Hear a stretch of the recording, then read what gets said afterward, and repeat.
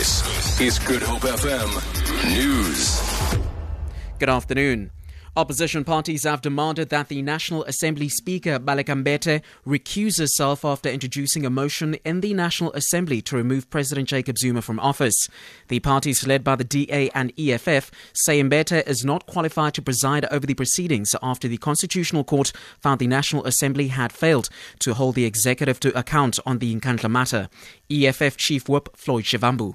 You're not supposed to be, they don't deserve to be in that seat because you are not supposed to be a presiding officer here.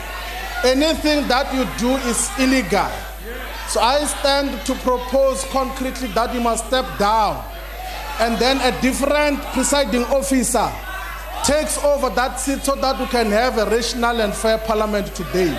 Can you please step down?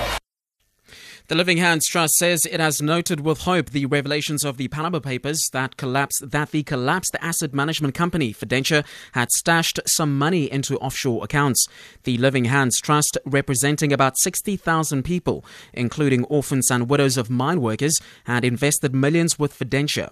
Curators only managed to recover about 200 million of the 1.5 billion rand in the Living Hands Trust umbrella fund.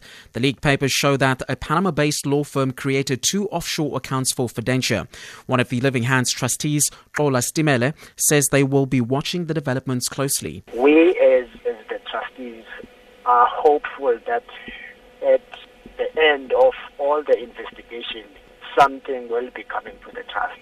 But it's early to tell. I must also mention that the individuals or persons that are directly involved in the matter or are likely to be directly involved in the matter are the curators of Fidentia themselves, not necessarily the Living Hands Trust. One of the men accused of the murder of 16-year-old Francisca Blachleger has abandoned his bail application. Four men accused of Blachleger's murder made a brief appearance in the Wynberg Magistrate Court. Lynn Orense has more. During their brief court appearance, the legal representatives for three of the accused requested a postponement, stating that they are still awaiting DNA results. The fourth accused abandoned his bail application as he is in violation of his parole in another matter. The four men face charges of murder, rape and robbery. The girl was allegedly strangled to death while jogging in Sukai Forest in February. Community members filled the courtroom to show their support for the family. The case has been postponed to the 28th of this month for a formal bail application. Lynn Orense, SABC News, Wynberg Magistrate Court. And finally, the City of Cape Town has appealed to residents to join the quest for poverty alleviation through food production. The key focus of the city's poverty alleviation program is to help establish and nurture food gardens for communities in need.